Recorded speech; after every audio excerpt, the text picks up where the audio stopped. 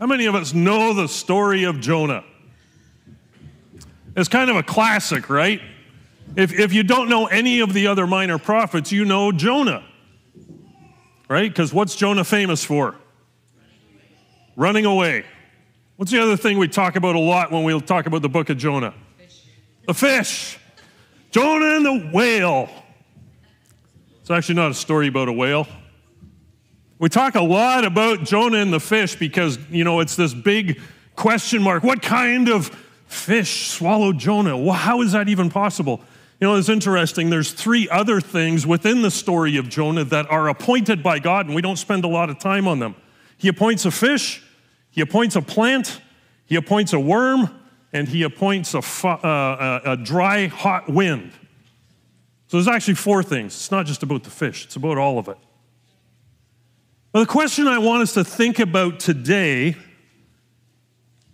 is from maybe a different perspective than we're used to, because we like talking about Jonah and his mission and the people he's going to. But who is the book of Jonah written to, and who is reading it? Who's it written to?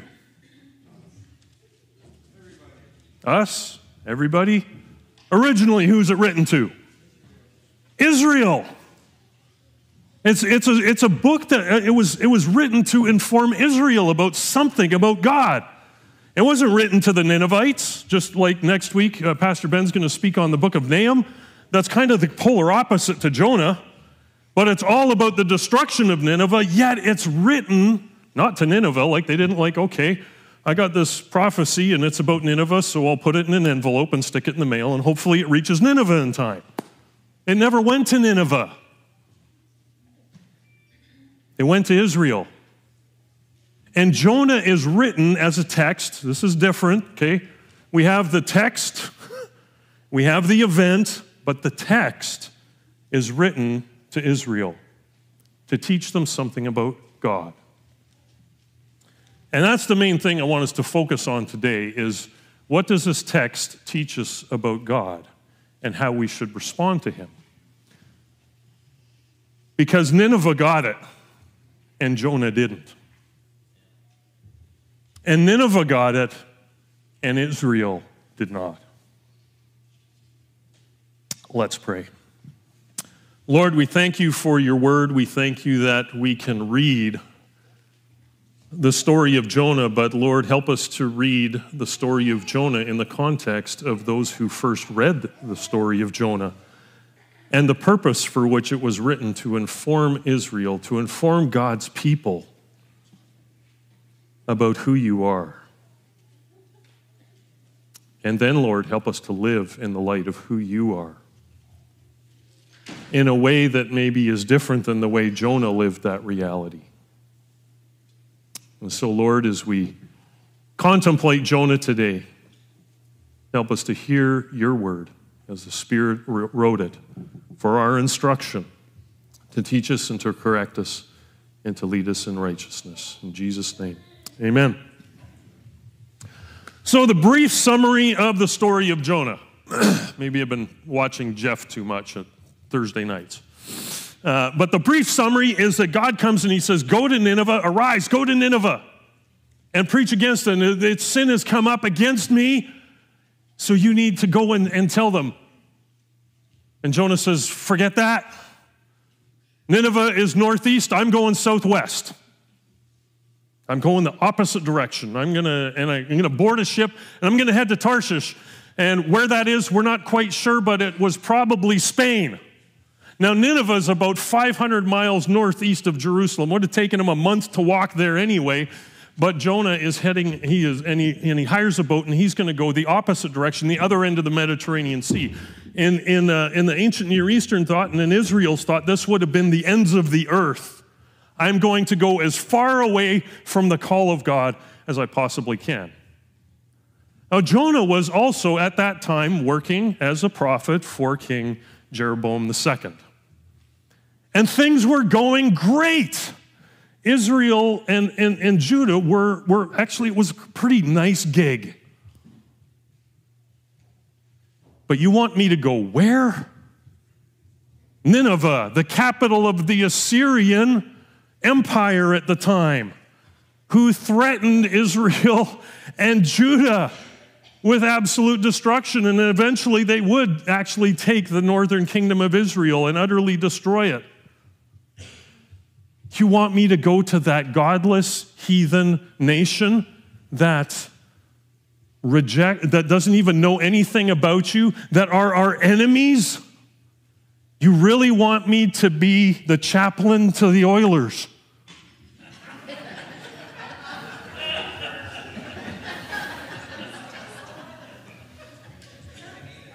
We're just going to keep poking that bear.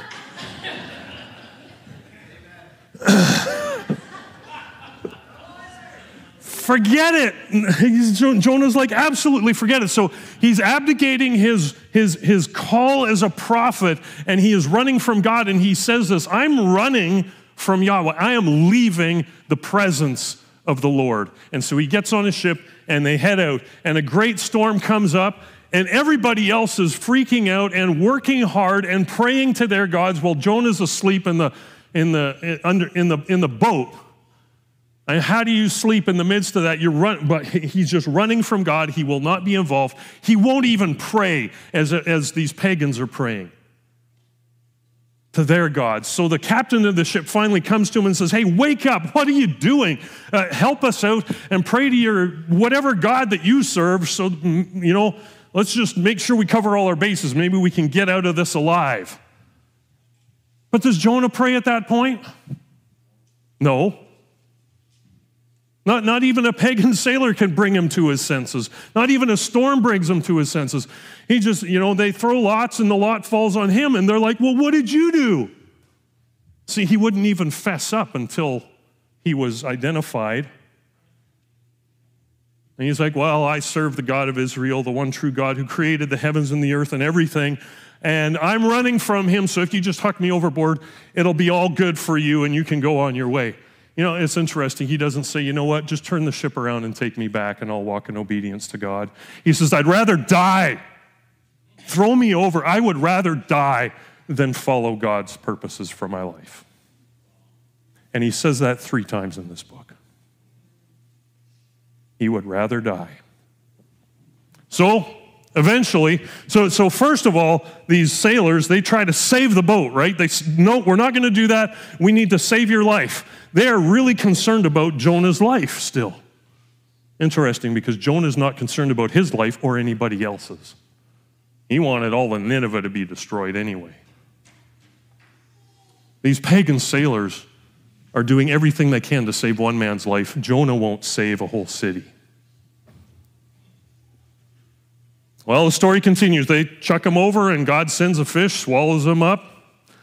Jonah prays this prayer, and I call it the prayer of desperation.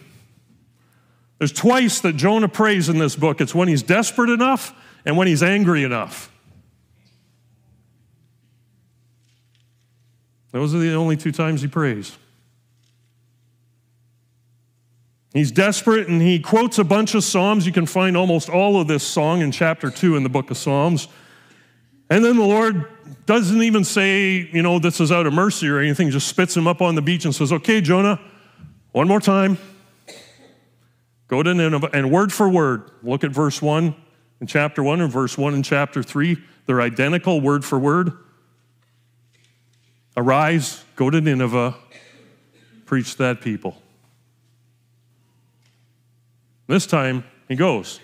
Now, if he's anywhere on the banks of the Mediterranean where the ship was going, he still had a whole month of walking to get there. Like, Nineveh is way inland. It's not, some of our storybooks and in the coloring pages we get in Sunday school, it's like Jonah got spit up on the beach and the next day he was in Nineveh. No, it took him a long time to get there, and he had to process all of that. There's a lot of gap here. He gets to Nineveh, and what does he say? 40 days and Nineveh is destroyed. That's his message. That's it. 8 words in English, 5 words in Hebrew. You would like that, wouldn't you? Pastor gets up here. I have a message for you today. 5 words, amen, go home. I read an article yesterday, some research, I think, by the Barna Group, that the average sermon length is about 37 minutes across all different traditions. Like Catholic and Lutheran, it's about 10 to 15 minutes. And if you get into like the African American church, it's about an hour or so, because they also do a lot of call and response and they have a lot of fun during their sermons. They're not necessarily longer in content, and then just the average Protestant church is about 35 minutes, so, and about 5,500 words on average. Jonah is down to 5.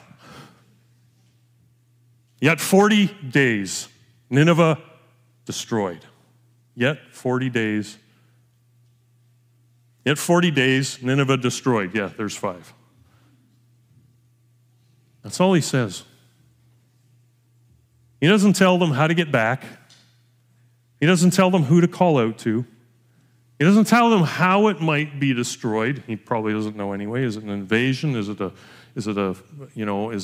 supernatural? Is it a natural disaster? But he doesn't call them to repent. They figure that out on their own. And it says he only goes one day. By the time he's one day in, he kind of has already kind of exhausted his stuff, and he goes up on a hill to watch what's going to happen. Now, what happens in the middle of that is that the king of Nineveh hears it, and he calls for everybody to fast and to pray, including the cattle. I don't know, how would that work out if you had to round up your herd and put them in sackcloth and make them pray this is a little over the top. It's kind of, again, prophetic hyperbole. Like even the livestock are repenting here. And they're praying to God. Notice this. If you look through, Yahweh does this. The Lord, the capital. And then you get to Nineveh's, and they're just crying out to Elohim, which is a very generic name for God. All the religions used El Eloha, Elohim. It's just a Canaanite. The whole world kind of had this El kind of God thing. So it's a very generic God. They're just calling it, and Elohim actually is plural in Hebrew, so translating it God or gods is all dependent on context. They're just crying out. And they're not even certain that this will work, right? Perhaps, maybe, he will relent. And God looks down and he sees their repentance and he calls off the destruction. They didn't know a lot about God. They didn't know about Yahweh. Jonah didn't bother to fill them in on anything. But God sees the hearts of the people and he turns to them in grace and mercy. And how does Jonah respond? Chapter 4. We'll start in chapter 3, verse 10. When God saw what they did and how they turned from their evil way, God relented of the disaster that he said he would do to them, and he did not do it. But it displeased Jonah exceedingly, and he was angry. Wow.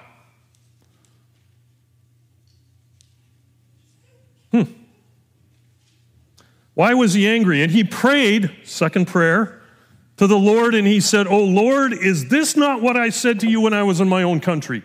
Now we're getting the reason why Jonah left. Why he didn't want to do the ministry. Why he didn't want to go on the mission. It wasn't because Nineveh was bad. It was because he knew exactly who God was. Is this not what I said yet in my own country? That this is why I made haste to flee for Tarshish, for I knew that you are a God gracious and merciful, slow to anger, abounding in steadfast love, relenting from disaster. Therefore now, O Lord, please take my life from me, for it is better for me to die than to live. I knew you were gracious. I knew you were merciful. I knew you would relent from this disaster. I knew you wouldn't do that. So just kill me now. Interesting. Jonah had his theology right, but his heart was totally wrong. You can have your theology 100% spot on and yet be so far from God. He's quoting what? Exodus chapter 32, 33, where God reveals himself to Moses, because Moses said, I want to see your glory, and God passes by him and announces, Yahweh, Yahweh, God merciful and gracious, abounding in steadfast love and goodness, forgiving sins and iniquities and not holding it against people. And here is God living that out. And Jonah just says, I'd rather die than see that happen to people I don't like. Second time, he just says, I'd rather die than watch you be gracious to people who I think don't deserve it. God may be gracious to people you don't think deserve it.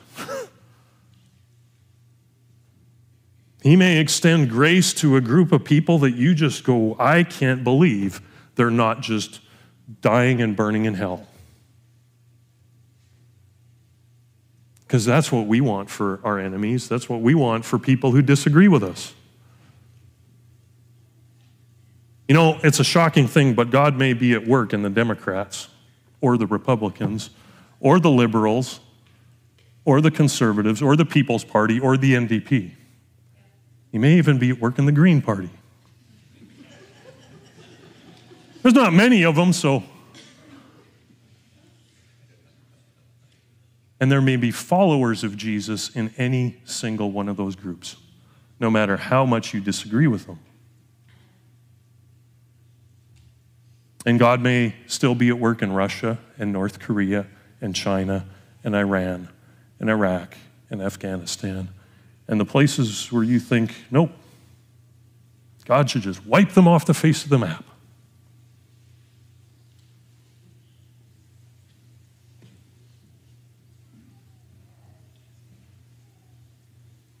I knew you were a God gracious and merciful, slow to anger, abounding in steadfast love, and relenting from disaster. Oh, he had his theology spot on. He knew exactly what the character of God was like. But it didn't move him to worship. It led him to resentment and anger and bitterness, and he just wanted to die.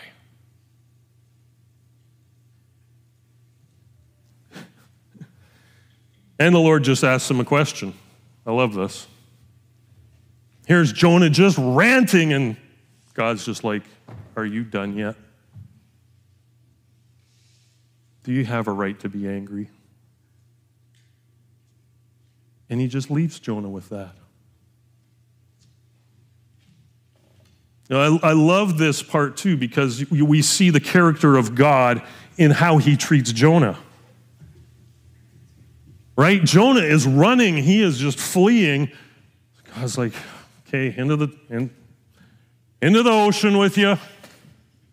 Fish, pick them up. Spit them out. Let's try again.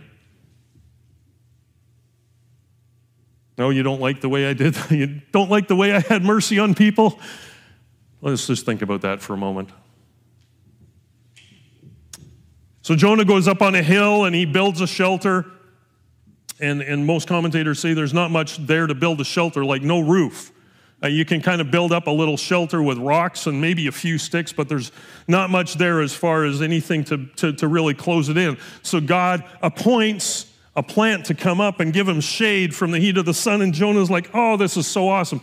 And it grows up quick, so he's like, God is taking care of me. This is so awesome. And then that night, God appoints a worm. Same word. He appoints a worm. The worm eats around, probably the bark of the little plant he's just been rejoicing in, and the plant dies. And then Jonah's again like, just kill me now.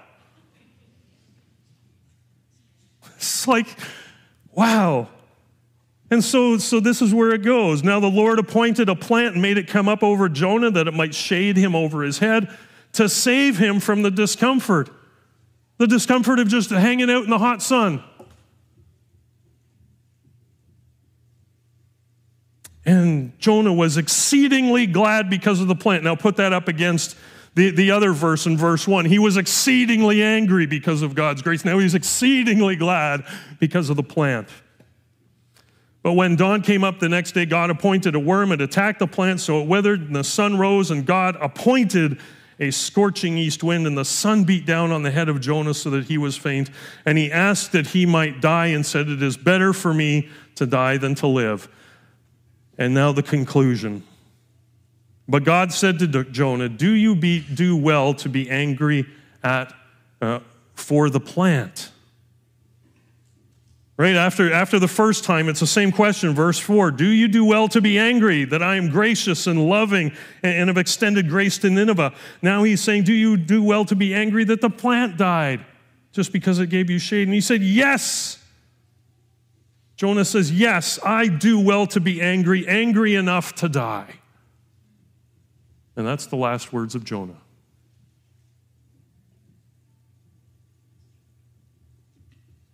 Throw me into the sea. I'd rather die than fulfill God's purposes.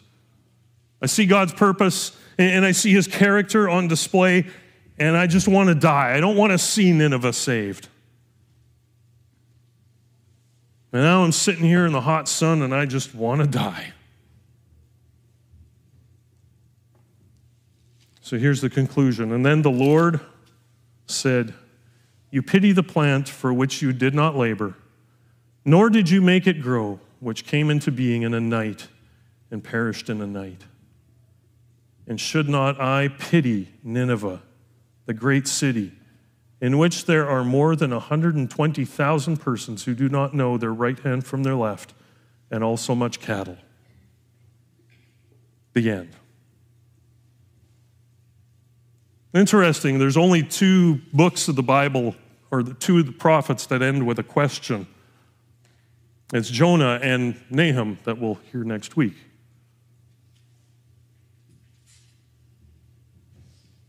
Should I not pity Nineveh? You pitied this plant. You felt deep indignation over the death of this plant. Should I not have a deep heart response to Nineveh, this great city with more than 120,000 persons who don't know the right from the left? And some scholars just think that that's just because they didn't know anything about God or Yahweh or his word, didn't have any revelation, and so this is kind of a total number of people. Some scholars believe that this is referring to infants. Either way, it's a lot of people that God said, I'm going to relent from the disaster. And I'm going to be gracious. And shouldn't you just celebrate the fact that I am gracious and loving and kind? I saved you from drowning. I saved you from the heat. I have spoken directly to you. I have given you my revelation. You grew up in a place that knew the word of God and had the prophets. You had all these prophets. You had all this revelation. You had the Torah from Moses. You had the temple and everything. And this is the message to Israel. It's the same message to Moses. I have given you so much. Return to me. Return to me. Last week we talked about the repentance thing. This is what this book is doing for Israel. It's saying it doesn't take much.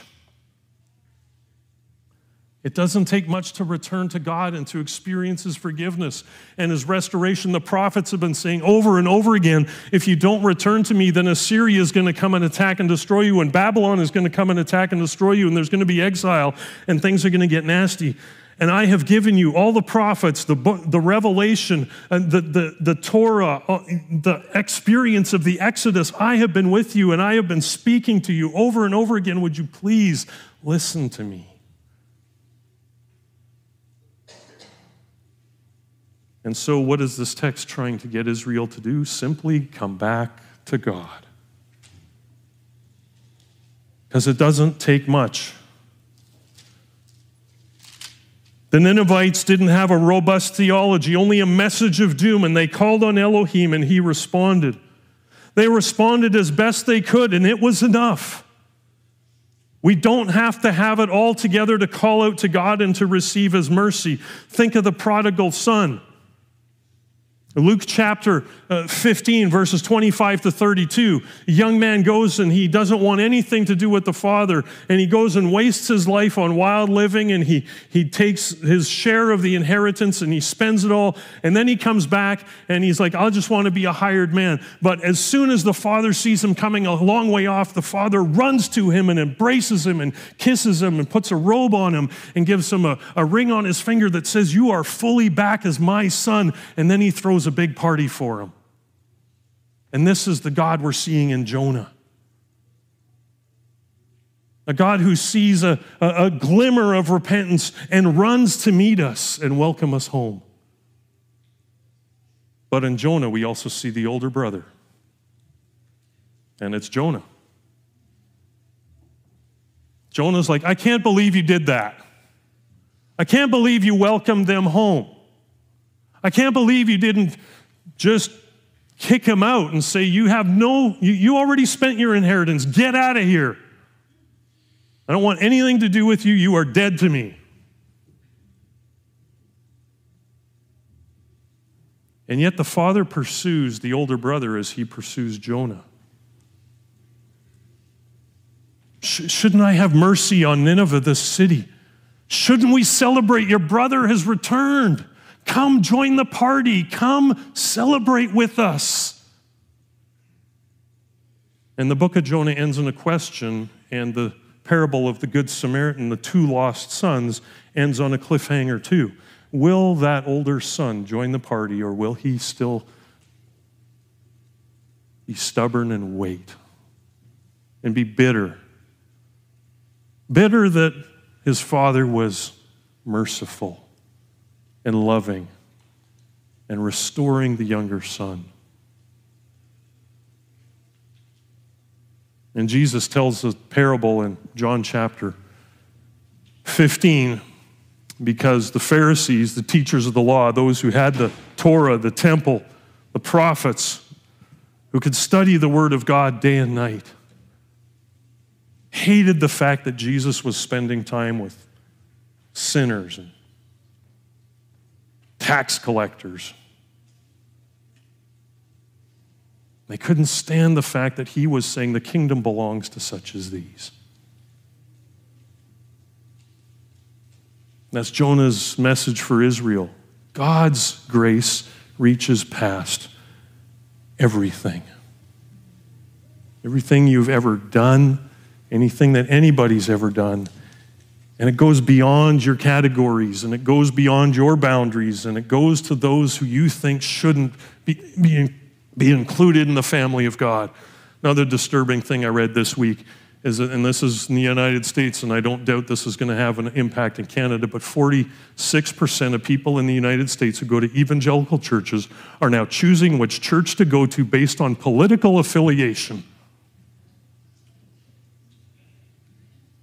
rather than on the kingdom of God and Jesus Christ.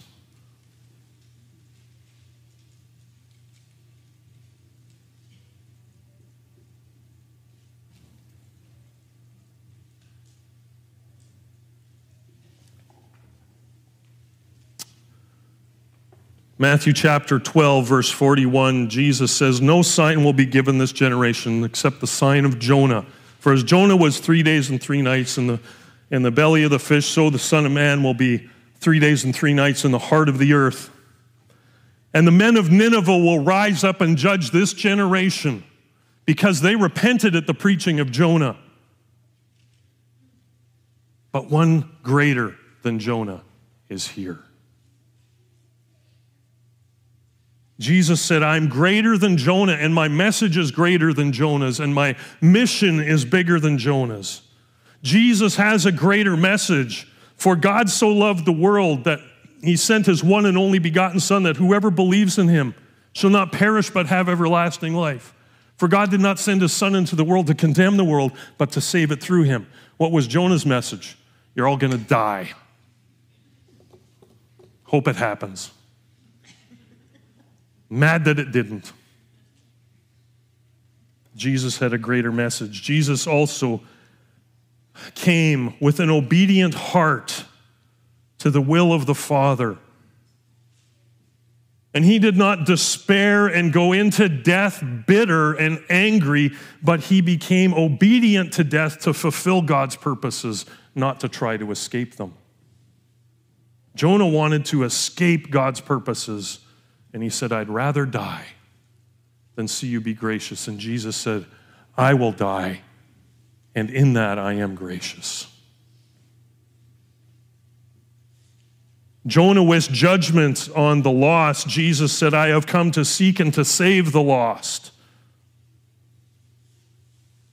Jonah walked in grudging obedience to God's command, but he did so with no love and no compassion, and he even had his theology about God's character right.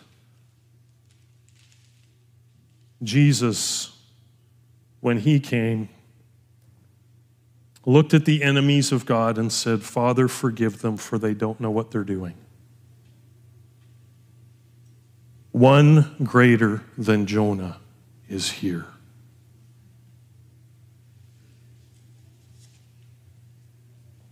And he is waiting for just one glimmer of our repentance, of turning to him, and he will run to us and welcome us home and restore us. It's all it takes.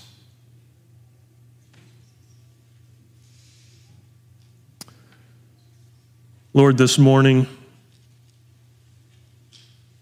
the book of Jonah calls to the people of God. It's written to the people of God to tell them that even the people you think are the farthest away from me are not that far.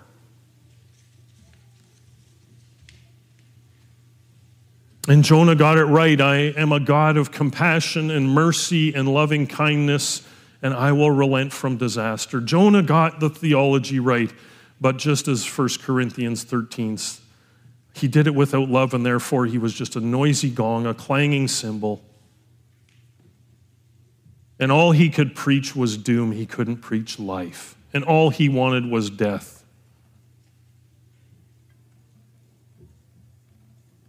Lord, your mercy is beyond our comprehension. Your love goes beyond what we could even imagine. You desire that none should perish, but that all should come to repentance. You loved the whole world and sent your Son into the world to save the world. And so, Lord, and wherever we're at today, help us to take just that one step. No matter where we're at in our understanding of the Bible and theology, maybe we know too much. Maybe we're like Jonah and we use our theology as a weapon, but we don't use it out of love. Convict our hearts today of that and turn us back to you. That when you save the people we think are the least savable, we wouldn't question it, we wouldn't doubt it, we wouldn't be bitter about it. We would celebrate the amazing, sometimes annoying grace of God. Well, sometimes we get angry and mad because other people experience the grace of God, and that just shows us that we have way too high a view of ourselves, and really our pride is getting in the way. And so, Lord, humble us. Humble us like you had to humble Jonah. But Lord, in the midst of that, help us to respond way better than Jonah. The most reluctant, bitter, angry prophet sent to the enemies of Israel who repented and found favor. Lord, may we hear from your Son and from your word and through the power and the work of the Holy Spirit, your call that you love us and you want us to come home, and help us to reach out to you because you're not that far from any one of us. And then, Lord, help us to celebrate your grace. In Jesus' name, amen.